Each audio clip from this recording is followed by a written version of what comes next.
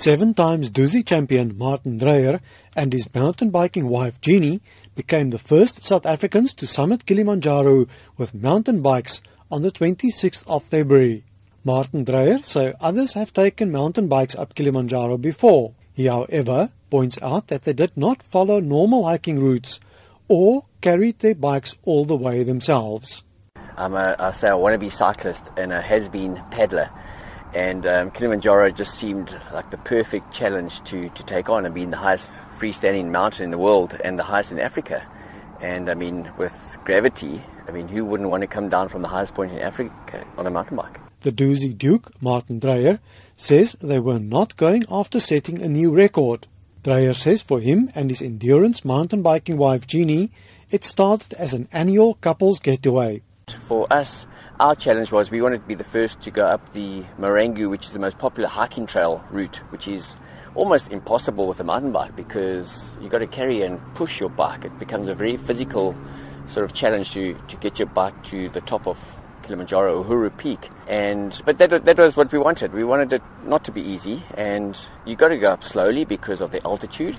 And so we went up in 4 days and came down in 4 hours. Can you believe it? They had to endure torrential rain, snow and wind chill of minus 15 degrees Celsius. The Dreyers estimate that they pushed their bicycles 80% of the time. Endurance mountain biker Jeannie Dreyer says from the start, park officials and guides told them they were attempting the impossible. Mountain biking's Iron Maiden says the critics made them all the more determined. Having my bike next to me is almost like having a little pet.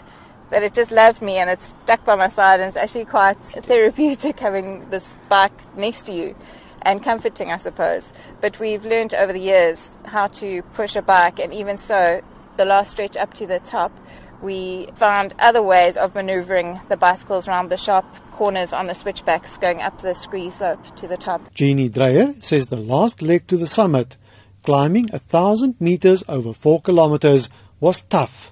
I've got the saying when I'm in a hard place doing a race, every mountain comes to an end. And I think that's precisely what Kilimanjaro is. It gets so tough, the last piece to summit up to the top. But you know that ultimately this mountain is going to come to an end, and then you've got the enjoyment of the views and the beautiful descent on the other side. The Dreyers says these epic adventures help remind them of the importance of the simple things in life. From next year, when their children are 5 and 7 years old respectively, they would like to take them along on such adventures. Dreyer says they want to teach their children to set challenges for themselves. I'm Dries Liebenberg in Durban.